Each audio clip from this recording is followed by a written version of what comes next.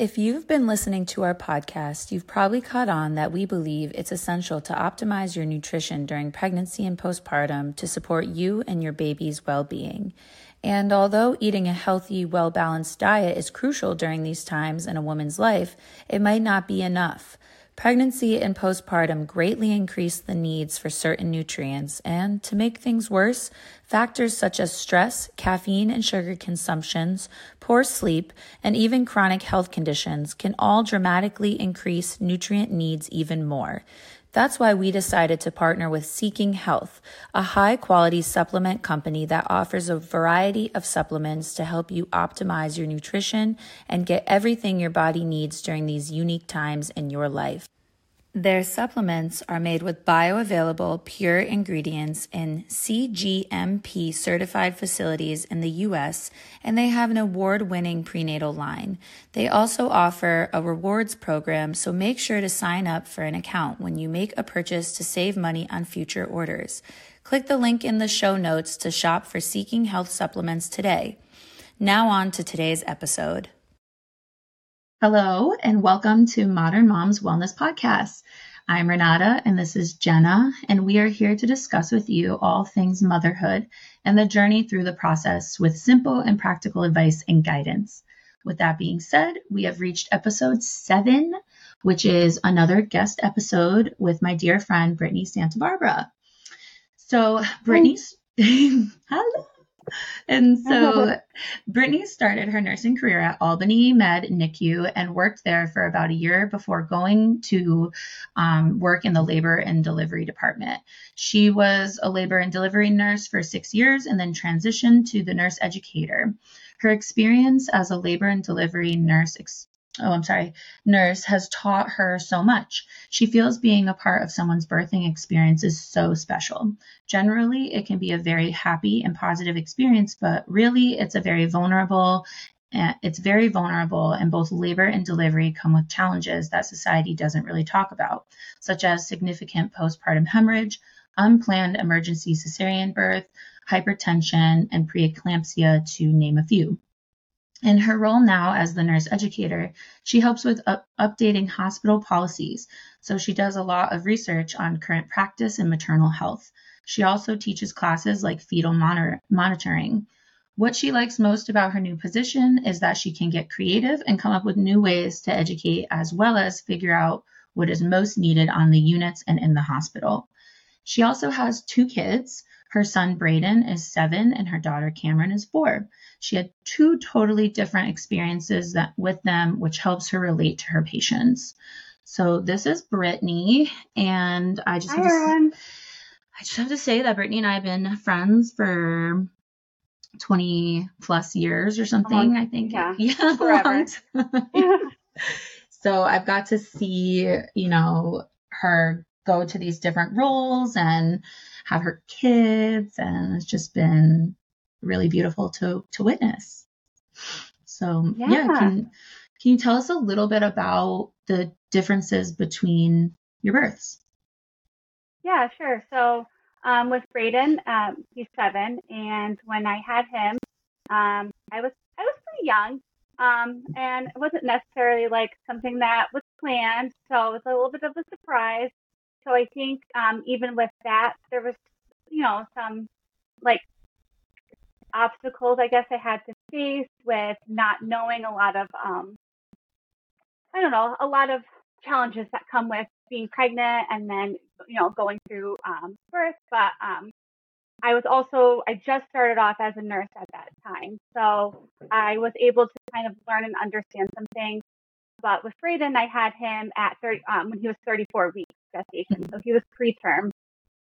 And so that was, a little bit scary, but like I said, I was a nurse. So like I had a little bit of an idea of kind of what to expect. But my delivery was interesting. It was pretty quick, I want to say, for my first labor. My water broke at 34 weeks. I went into the hospital. I wasn't in active labor. So with risk for infection, they wanted to go ahead and induce me and not wait too long because I was my water did break. So they went ahead and induced me, and then I had him like 12 hours later. And I did get an epidural, so I had that experience. And then he was in the NICU for about a week, and I got to take him home. And then we faced more challenges with just like breastfeeding, and because when they're preterm, it can be hard to get a good latch. So then I was pumping, and so I had some challenges with that. And then when he was 7 weeks, he ended up getting meningitis, which kind of threw a whole other curveball to us. Yeah. So then I had to bring him back to the hospital, and he spent about a week there. Took him home. He was on, he got a PICC line, a port. I had to give him antibiotics around the clock, 4 times a day, plus continuing pumping. So there was a lot of challenges with that. And, looking back on it, I definitely want to say there was some, postpartum depression that I never realized. And, until I like kind of sat down and really thought about everything that happened. So then we knew we wanted another kid, but we wanted to wait a little while. So we ended up, having my daughter. They're about 3 years apart. And I was, of course, nervous, about going into preterm labor again, because that's always a risk. So there was a little bit of nerves, but I also knew like this time, like I wanted to like, check in on myself and make sure like if I was going through any kind of like depression or that I wanted to, look into getting help if I needed it. But anyway, so with Cameron's birth, it was I ended up making it to 40 weeks, which going from 34 weeks to 40 weeks was like, a huge difference. Mm-hmm. And I was just like, I'm over this. But anyway, I was thankful to have made it full term. And then they did break my water at 40 weeks, and I had her like an hour later, no epidural. Crazy. So that was like also crazy. Like it happened so quickly. Mm-hmm. So I do like that. I kind of got the best of both worlds. Like, again, like relating to my patients with, a 34-week preterm delivery, having an epidural, laboring, and then, making it 40 weeks, no epidural. I definitely felt that pain. So it is nice to kind of see both sides and relate to my patients on that level. And add in for Cameron, it was like the middle of summer, or like really hot summertime, like July. Oh, and I want to say too, like my first pregnancy, I don't know if it was because I was younger or what, but like it was pretty easy. I felt fine leading up to, going into preterm delivery, but then the second pregnancy, I had sciatica and I was uncomfortable all the time. It was miserable. So, yeah, definitely two different experiences. Yeah, definitely the best of both worlds for sure. Yeah. I feel like Jenna, you could relate to that too. Yeah, I can definitely relate. And it's actually funny. My firstborn is my son, Eli, and my second is my daughter, Maggie, and they're 3 years apart. And I had my son when I was 24 years old. So it was a little earlier than I expected. It wasn't planned like you. And he came at around 38 weeks. So he was a couple weeks early, and but wasn't preterm. And then my daughter came at 40 weeks in like 2 days or 1 day or something like that. So yeah, even just that extra couple weeks, very I feel similar. like they grow a lot just in those last 2 weeks. So you get like the full uncomfortable feels. And I definitely relate to the idea of having postpartum depression and not realizing it when you're there. And I don't think I fully realized that what I was experiencing was postpartum depression until probably a year postpartum. Yeah. And that was part of the reason why I spaced my kids out 3 years, because I didn't feel ready until that time. Like it took me a while to feel ready, and I wasn't, fortunately everything, pregnancy and birth went well with my son, but the biggest thing was postpartum and the issues that came with that kind of not really knowing what to expect with certain things like breastfeeding issues. And so I was more worried about postpartum again after having my daughter, but it was easier the second time around. Did you find that to be true for your situation, that it was easier, or was it similar? Yeah, so same thing where I wanted to space out the 3 years as well because I just didn't feel ready. It was challenging that first year, and I also appreciated the time that I got to spend with my first, versus like, getting pregnant again like pretty quickly after. So I did like appreciate like getting to know him and building that bond together.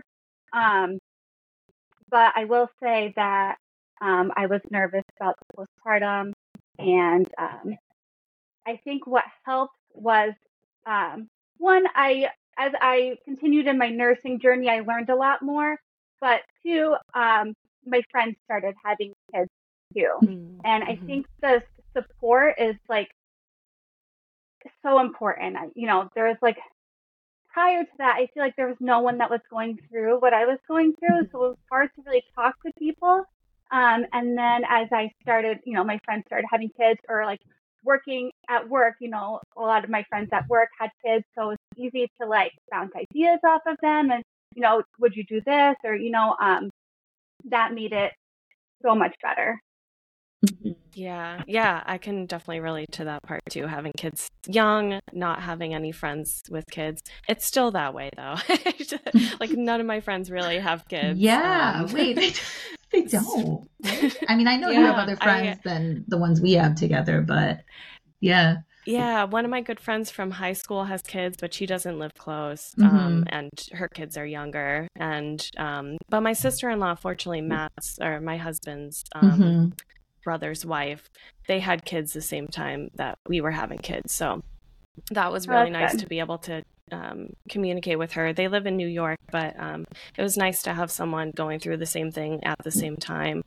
But so working with moms, I feel like there's a lot of things that aren't really talked about before women give birth. And so does that ever come into play, like talking about beforehand, like finding people who can be part of your support group, finding other moms? What kind of ways do you help other moms get that support system in place before they give birth? Yeah, so unfortunately, I don't really see the moms during their prenatal care unless they come in for like an evaluation. By the time they come to labor and delivery, they're kind of ready to essentially have their baby. So I do think that there could be a lot more in that prenatal period. I will say that I think that social media has helped a lot. I mean, I think that there's a lot of negatives with social media, but as far as like pregnancy and like birth information, I think social media is good. Like, you're able to have that information like just by scrolling. And then it's nice that like organizations that support, women's health and stuff are on like Instagram and Facebook, and they're updating and posting. And then people are sharing those posts so that you're getting like actual what's the word I want to say, like quality education. information. Yeah. Like it's from a reliable source, I will say. So I think that helps with getting moms or patients to start to understand before they go into labor. But I do think overall, like prenatal care, there could be some more like education during that time. Yeah, do you feel that, I'm sorry to interrupt, do you feel that there are ways to implement that within your new career, like the new position that you're in? Do you feel like that's something that you could add into like new education courses or more for prenatal and then stuff for postpartum? Are there ways to implement those types of courses into your position, or could you create those courses or something like that? Yeah, so I mean, at the hospital, we do offer community education classes. Mm-hmm. I know that there are like, early childhood preparedness classes and breastfeeding classes and things like that that I think are helpful. One of the biggest hurdles is actually getting people to go to those classes. Mm-hmm. So I think a lot of times it's trying to meet the patient where they're at because, for whatever reason, they might not be able to make it to a actual class. And then I think I'm not as familiar with the community education courses, but I will say I think probably around the time of the pandemic, they started offering them online and virtually. And I think that they're still continuing those virtual classes, which is helpful for people who maybe can't make it to a class. But then at the same time, it's still getting people to, attend those virtual classes. So something that I want to focus on in the hospital is, informed care. And so often I think it's easy for like nurses and physicians and midwives to kind of fall into their routine of, this is what we do. But just making sure that we sit down with patients eye level and explain everything step by step, treating them as if they know nothing is so important, I think. Because I will say, even as, a new mom who was a nurse, there's still a lot I didn't know. And, it would have been like, it would have been nice, like, to know, and I could have done my own research, but then again, like, I didn't know what to research, I guess. So, yeah, I think just like, sitting down with patients and meeting them where they're at, looking at them and explaining everything step by step, letting them know the warning signs, kind of right off the bat so that they know what to look for as far as, even things like preeclampsia, letting them know that like a headache is a symptom that we might not think about, so things like that. Yeah. Yeah. So you're kind of implementing more of that, the informed care side of things to encourage mothers to learn about the prenatal. And then is that also something that is done with postpartum too? Do you have like any type of come back, in a few weeks and talk to us about postpartum care? And yeah, so I think that overall, like, I am fortunate to work where I do, and I think like all the nurses that I work with are so passionate about, their patient population. But that is something that's included in their education going home. But then again, like, when they're leaving the hospital with their baby, especially for the first time, and they're getting this packet of papers, and, even though you're going over it with them, it's overwhelming. And a lot of times people don't look back in that pile of papers because it's just like, and like, I don't know, just a bulk of stuff that they're like focused on this baby and how to take care of the baby and dealing with their body changes. So I'd like to again see, I guess, postpartum care reinforced after they go home from the hospital too. Yeah, like check-ins. That would be helpful. Yeah. Yeah. Like, you have your routine 6-week check-in, but maybe even before that.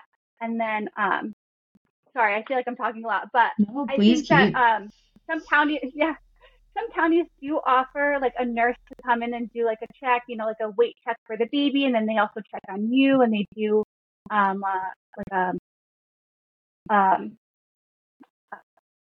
what is the word? Like a mental health screen. Yeah, like a checking, yep. For the patient. So I think that those things are good and helpful. But not every county offers that, and not all insurances cover it. So I think that's a challenge.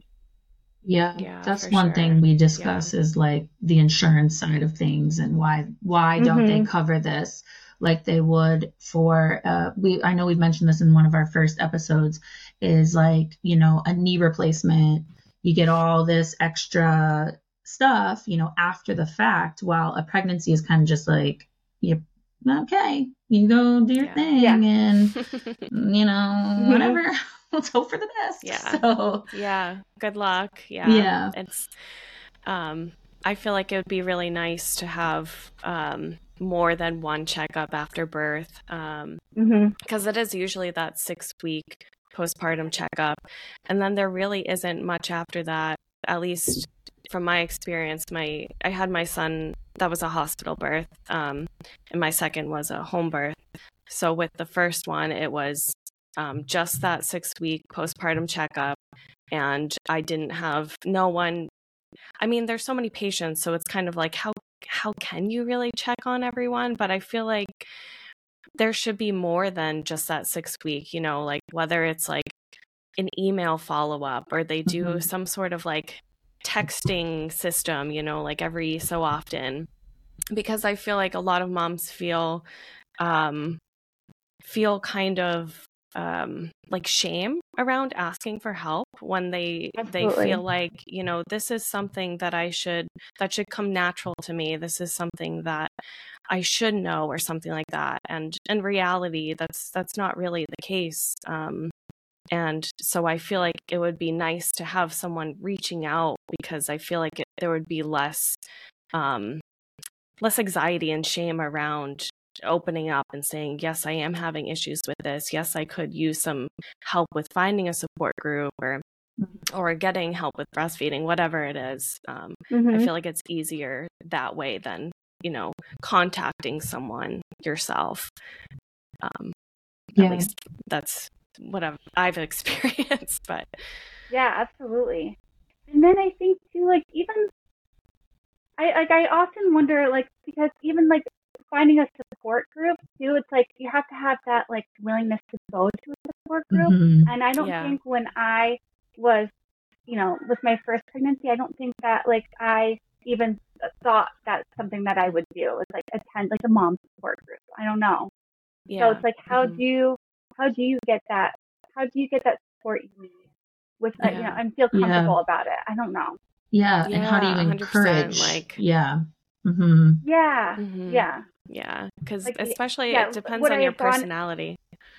Yes, exactly. Would I have gone if someone did encourage me to go, or like, because I definitely was not seeking that out myself,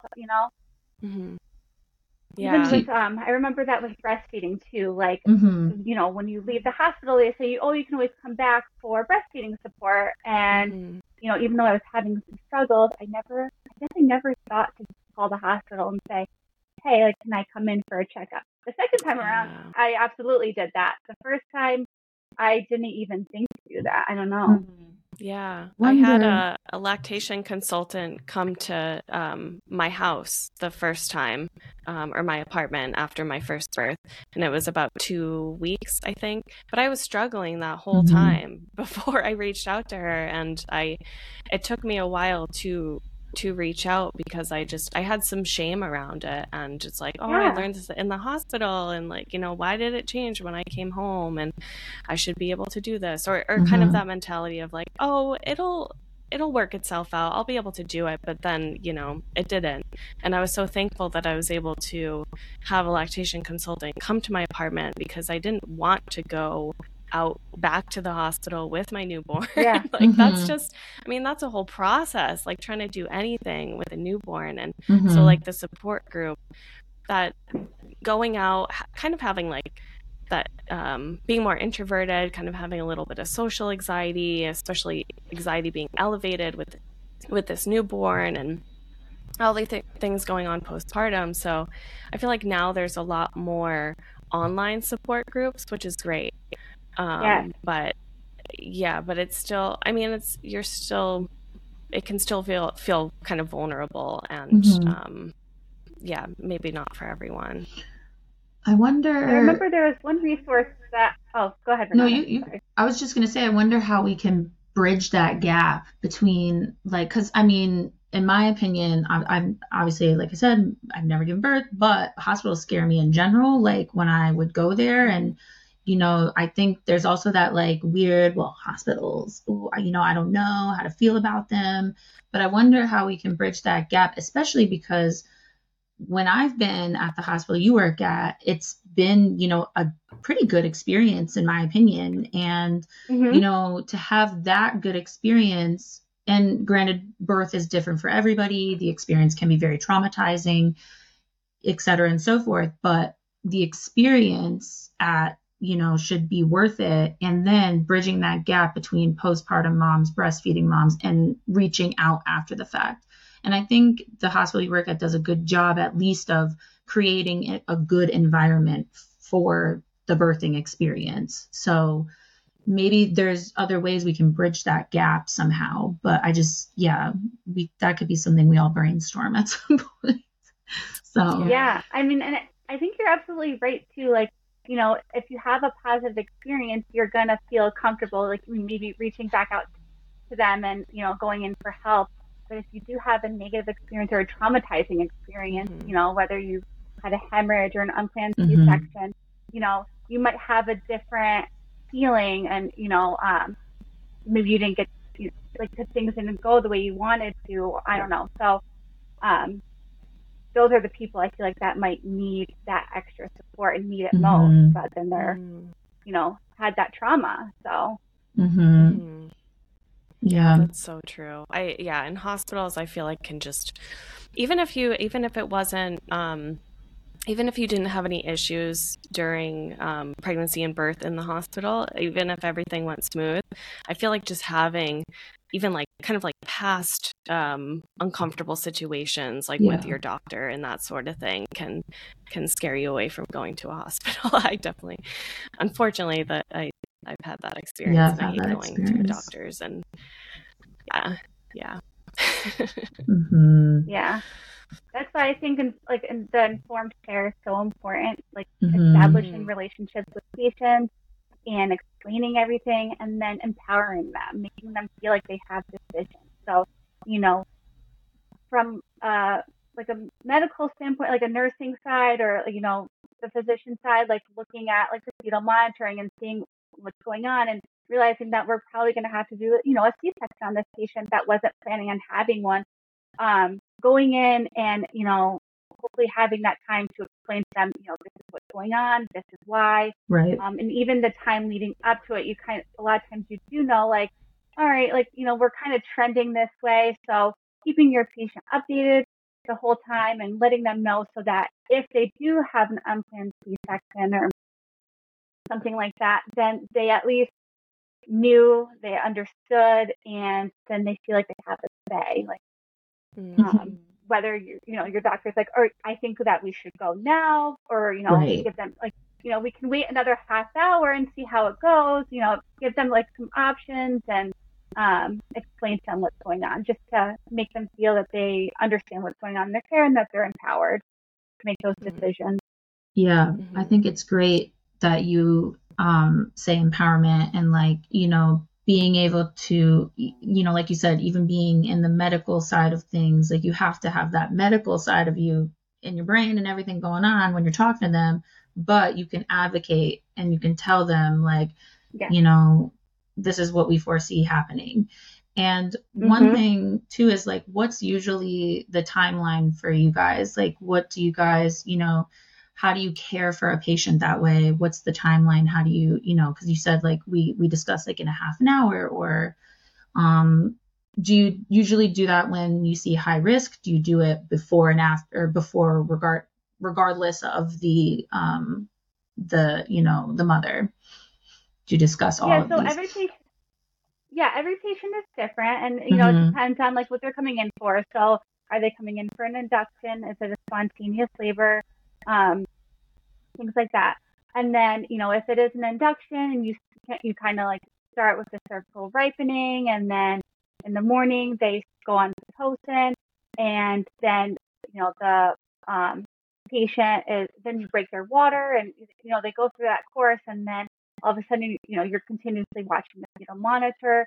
And if a patient, like the fetal heart rate is starting to drop a little bit, which can be normal, or is normal.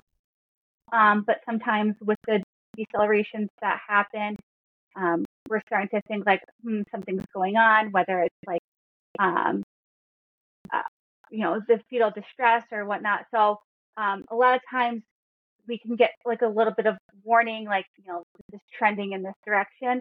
And that's kind of when you want to inform the patient, I think, like letting them know, this is what we're starting to see. I always like to show them the fetal monitor and say, like, this is what I see in the heart rate. So they have a visualization, because it is something different, and not, who knows how to read a fetal monitor if you're not like in the maternal field, So I like to give them that visualization, and then let them know, like, this is kind of what we're seeing, and then it might trend this way, but we can do X, Y, and Z, whether it's position changes or give them some more IV fluids and things like that, and explain to them, we're going to try to fix it as best as we can, but this is what's going on right now. So that if it does happen where they might have an unplanned C-section, then they're not surprised, and they knew, like, you were doing everything you can to kind of prevent it for them. Mm-hmm.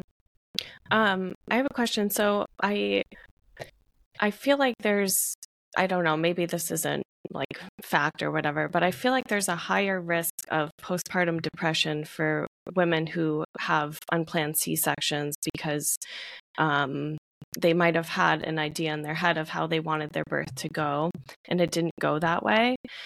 Is there anything that you do for those patients that had a different idea of how they wanted their birth to go, and they ended up having a C-section? Is there any extra monitoring to make sure that they are being supported, and if they do develop postpartum depression, like, are there extra checkups to make sure? Because I know even with a 6-week postpartum checkup, you do the depression survey, but I feel like even, sometimes at that point, maybe it hasn't hit someone or that sort of thing.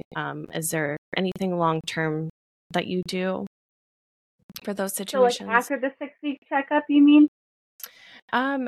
Either before or after. Yeah. Like, is there any extra check-ins or monitoring for patients like that?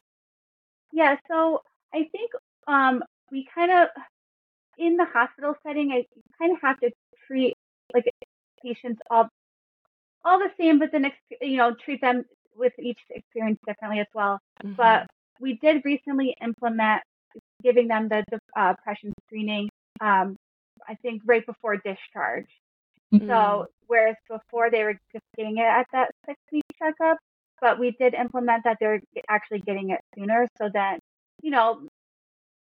do we think like depression might happen like immediately after birth? Not necessarily, but it could. So it's kind of just like a tool that they can use, that they'll take the survey, and then it also kind of brings awareness, like, these are things you should look out for. Mm-hmm. So maybe they might not have that depression in the first 2 days, but they're seeing the survey for the first time, and now they know this is what I should look out for, and then hopefully, call their doctor or reach out for support, before, that 6-week checkup if needed, if they're noticing those signs. Mm-hmm. Oh yeah, I love that. That's actually really great, because like I said, like, I didn't even really realize that I was experiencing depression. So I feel like, even though I had that survey, it just didn't really click. And I feel like the sooner that you're exposed to it, and especially if you're exposed to it a couple times, I feel like that is probably a better way to catch it earlier. Mm-hmm. Yeah, just so you have that awareness. Yeah. Yeah. I think that's great. And then as far as like checkups afterwards, like, again, like, I don't see those patients like at Bellevue. We don't really see that. So I don't know what happened to the patients after that, after the immediate, like, 48 hours, 24 to 48 hours or 36, before they go home. So, but it would be nice to have those checkups. I also, back to that, offering more support. Go ahead, Renata. Yeah, I was gonna say, just going back to that that survey after sorry, I just lowered my volume a little bit. I feel like going to grab that support like right after, potentially. So if someone has a potentially like unplanned C-section, and then you do ask them, how do you feel, right now, within the next 2 days, they can at least tell you, this is how I'm feeling right now. this was very scary. This was unplanned. This wasn't what I was expecting. What can I expect, after the fact with going through this type of vulnerable, potentially traumatizing experience? And then you can even bring more to awareness of saying, well, we suggest getting a therapist. We suggest reaching out. We suggest here are multiple support groups available in your area. Call us for if you're, still considering breastfeeding. So like even that day of the potential unplanned C-section, just being like, how do you feel from, nurse, but also friend by your side, I'm trying to make that kind of connection with my patient type of thing. Like, I'm here to talk to you about this and say, these things could happen. We are here for you, but we also want you to understand that, there are places you can go, you can reach out, you can do things you could do. So yeah, I think right then and there, like Jenna said, just being exposed to it is even a great thing for patients. So yeah. Yeah, and going off of that too, obviously we know mental health is, stigmatized, and it can be an uncomfortable topic. So I think that implementing that survey early on is good to start that discussion, because I think even as, in healthcare, it might be uncomfortable for, the nurse or the physician or the midwife to bring up, like, how are you feeling? And, or they might not know to do that, because it's still like a topic that we're not comfortable with. Like, it's easy for me to say, watch out for a headache, blurred vision, epigastric pain when it comes to the warning signs for preeclampsia. But to say, make sure you're looking out, if you're overtired or sleeping too much or having thoughts, like, I don't know if those are necessarily things that we're explaining as much. So it is something that, we should, like, it would be nice to start working on for patients so that they're having that understanding and feeling comfortable talking about their mental health. Yeah. Is there any type of education like that while getting a nursing degree? Like here, like maybe a mental health course or something that you learn? Oh yeah, absolutely. That's definitely in your nursing journey, your schooling. You definitely do hit on some mental health, but is it as much as like we might, it might be nice to have more of it, and I think it is becoming more of a less stigmatized topic, or, people are starting to talk about it a lot more than we used to. So, I hope that it is trending in a more positive direction to talk about mental health and how we're feeling and from depression, and that it's okay and it's normal, and, we're all here to support each other. I don't know. Yeah. Or, here are your resources for that support. Yeah. Yeah. I'm always open. Definitely. Always open about it. we need to be like, I am mentally ill and this is what I do to deal with it. So I'm always talk about it. If anybody wants to reach out, they can always talk to me about it. So yeah.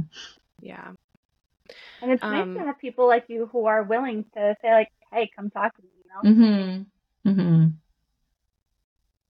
Yeah, definitely. Because it can be difficult to find someone to talk to, because sometimes people don't want to jump right into going to therapy, maybe because they've had experiences in the past where they didn't feel comfortable with the therapist that they had, and they tried a couple and couldn't find someone. And so it can be helpful to talk to someone who's going through it or has been through it, and maybe they have a great therapist that they talk to that they can suggest. So that's really helpful. I'm curious, Renata and I talk a lot about nutrition and the importance of nutrition during pregnancy and during postpartum. And I'm wondering, are there any sort of resources that are provided to postpartum moms, whether it's, general nutrition advice on how to stay healthy during that time, or nutrition targeted towards moms who are breastfeeding? Is there anything like that? So in the discharge information, there is, the information on drink plenty of water, eat these foods, to help with breastfeeding, like high protein diets, things like that. But I think it could be talked about more. It's something that, like, we read down our list, we go over, like, drink a lot of water, eat a lot of protein, things like that. But I don't know that I think it could be expressed more, the importance of good nutrition. Nice. And I'm wondering, like, how easy or difficult is it to implement new strategies to help postpartum moms? Like, is it like, oh, I have an idea that I think will be helpful, whether it's nutrition or something different, like I think we should amp this part up, or I think we should add this. Is it that simple? Like, I think we should do this and then we add it. Or is it more complicated to change what is being offered for postpartum moms? Yeah, so what I like about my job is that I do have that ability to find things that, might need to be fixed or updated, and then work on implementing those into practice.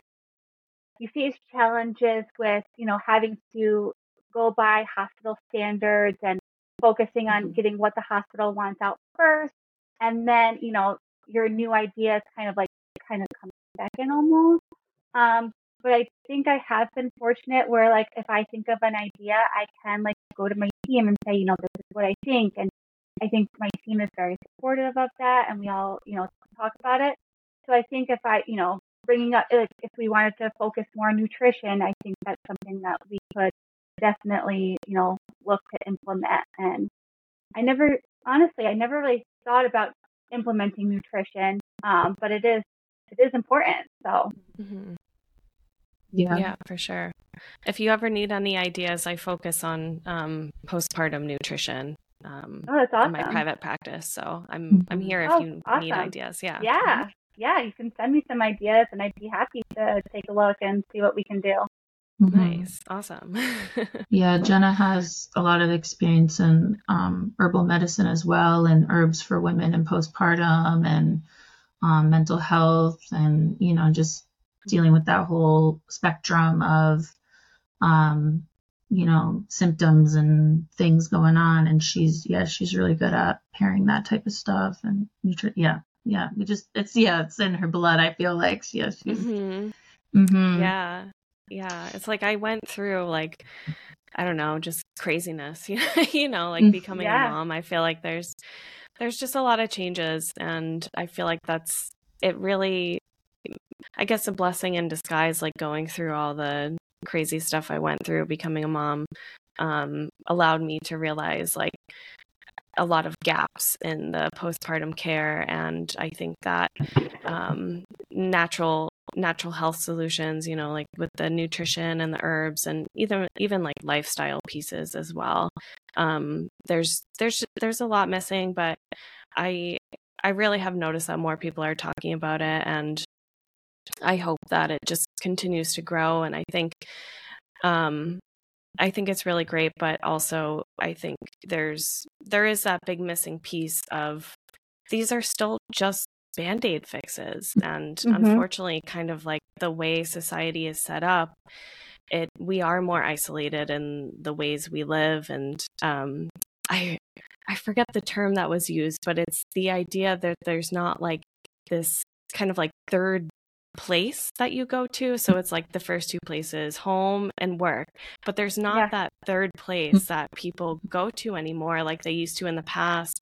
Like a place where people can come and gather and just be together. And I feel like that's missing a lot. And I think the more that we can talk about these issues and the more people express that they're struggling, I think we can come together and we can put our heads together and we can be like, we can't go back to, well, I don't know, maybe not, maybe we can, but I feel like right now we can't really just, go back to this village living where we're all together and all the moms are being supported by the families and the other moms. And, that's it's just not the way it is right now. So like, how can we change things, improve things with modern living? And so that's a big missing piece, but I think we'll get there. Yeah. And Yeah. It's good to have people like Brittany in like the professional setting of a hospital too, that are, passionate about this as well, and having your own kids and your own experiences. And, it's good that we have people like you that care, and because as we said before, hospitals can be a little intimidating, and you care. So when you have people like you in those roles, it does make things seemingly better. So it's just good to have the caring aspect. I will say, I think I said this earlier, but I am so thankful to work with all of the people that I do, because I think that they also care. And kind of like you, Jenna, when I think of how I wanted my work, I think about my experiences. So some things with my new position, I wanted to kind of help with education with the nurses so that they can then educate their patients. For instance, hospital orientation. It used to our hospital is kind of like a separate hospital from a bigger organization. So I wanted to bring orientation for the new nurses for our hospital. And then I teach, go over things like postpartum hemorrhage and hypertension, so that they have that understanding of, the reasons why we give these meds, or the reasons why we're looking for these warning signs. And that way they have a better understanding when taking their medication. So that's something that I've been trying to work on, I guess. And then also listening to the team, I think, is so important. The nurses are the ones that are at the bedside with the patients at all times. They know what, they're on the front lines. They know what the issues are and the problems. So trying to listen to them and then come up with ways to, help them and make things better, while still facing challenges with, just working for a larger organization and having to adhere to certain policies and regulations and new changes. And the burnout of it all is, something that we're kind of working through as well. Sure, being I bet a nurse. Burnout is huge. Yeah, I was just about to say, I'm sure being a nurse can definitely burn you out for sure. So. Yeah, there's always changes, and I think that just that in itself can be hard for anyone. Yeah. One thing too that Jen and I love, other than the nutritional, but we're both like holistic girls. Obviously, that, Brittany, and I know what I love about your hospital is that you do have in the rooms a lot of like natural resources of. You have the birth balls, you have the tubs, or the tub you can bring in, I think, the shower, you have all these options. Do you think that there will be a time where we add more holistic sides to, the hospital side of things? Because I know it's tricky, because there's a line that you can't cross, or whatever, that you got to be very kind of like, okay, this is holistic, this is hospital, or whatever, like what's the line? But do you think there could be more things, like, let's say, more natural? I know you do, I'm pretty sure you educate about this, but the natural labor resources, we've had a couple guests on here who do somatic coaching. Like, are there things that can we eventually maybe bring those type of things in? Or is that too, what's the word, like holistic, I guess? Yeah, alternative. Well, it's funny that you bring that up. So, kind of like I talked about earlier, I do think social media is a huge thing with, our birthing process.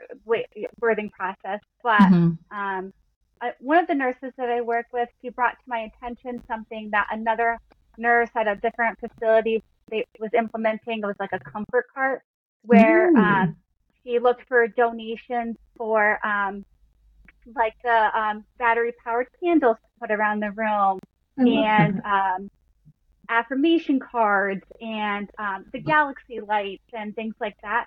So it hasn't been implemented yet, but that is actually something that I'm going to work on to get those resources in to give that option to patients. So like, if a nurse recognizes that a patient maybe wants to try like going naturally and, no epidural or things like that, they can go ahead into this comfort cart and pull out like the affirmation cards, the lighting, the aromatherapy.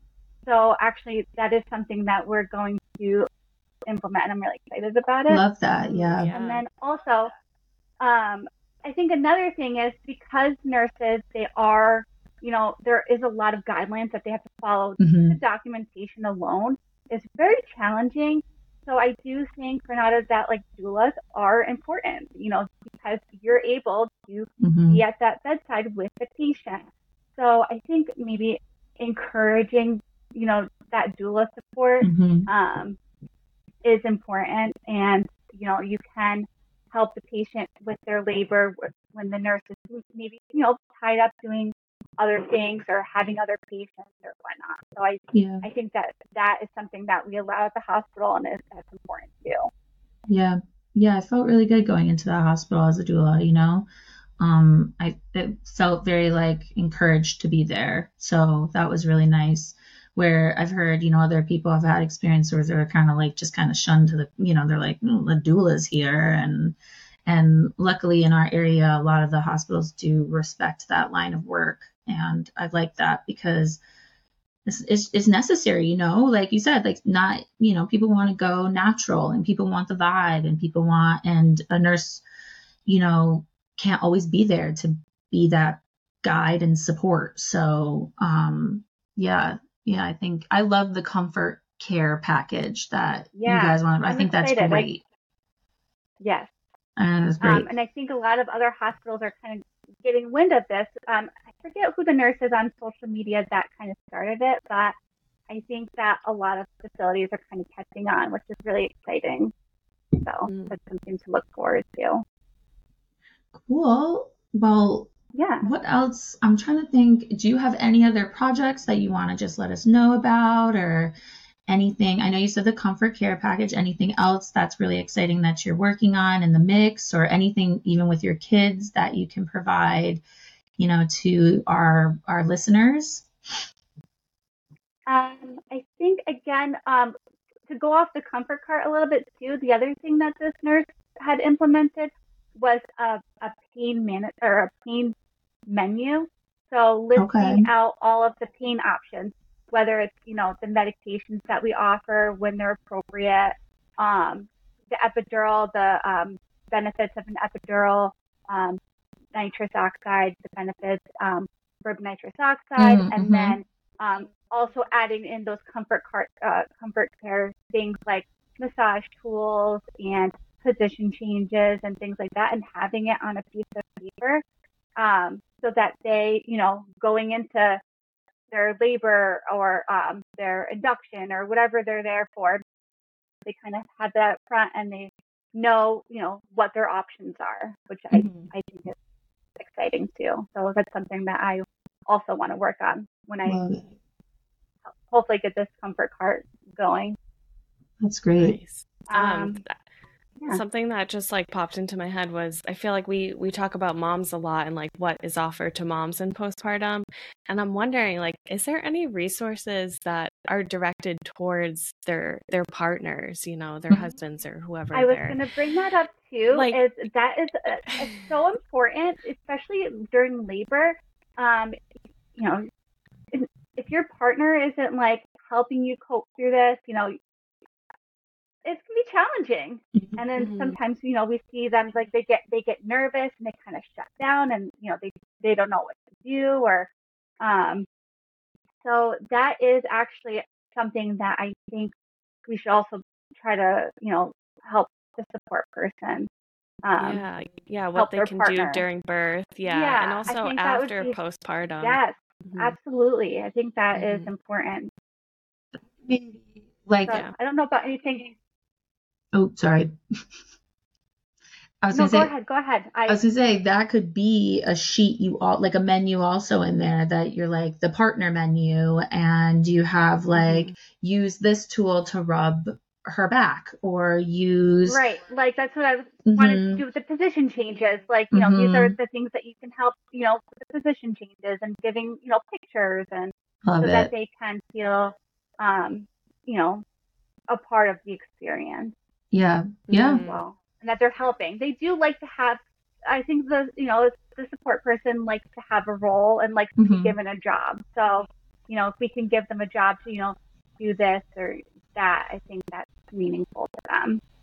Yeah, for sure. And yeah, and postpartum too, just like giving that heads up, you know, like things are going to change and just preparing for that and ways that partners can help, especially if a mom is breastfeeding and doing a lot of the care, because I feel like especially with breastfeeding moms, the baby is with them a majority of the time because of that.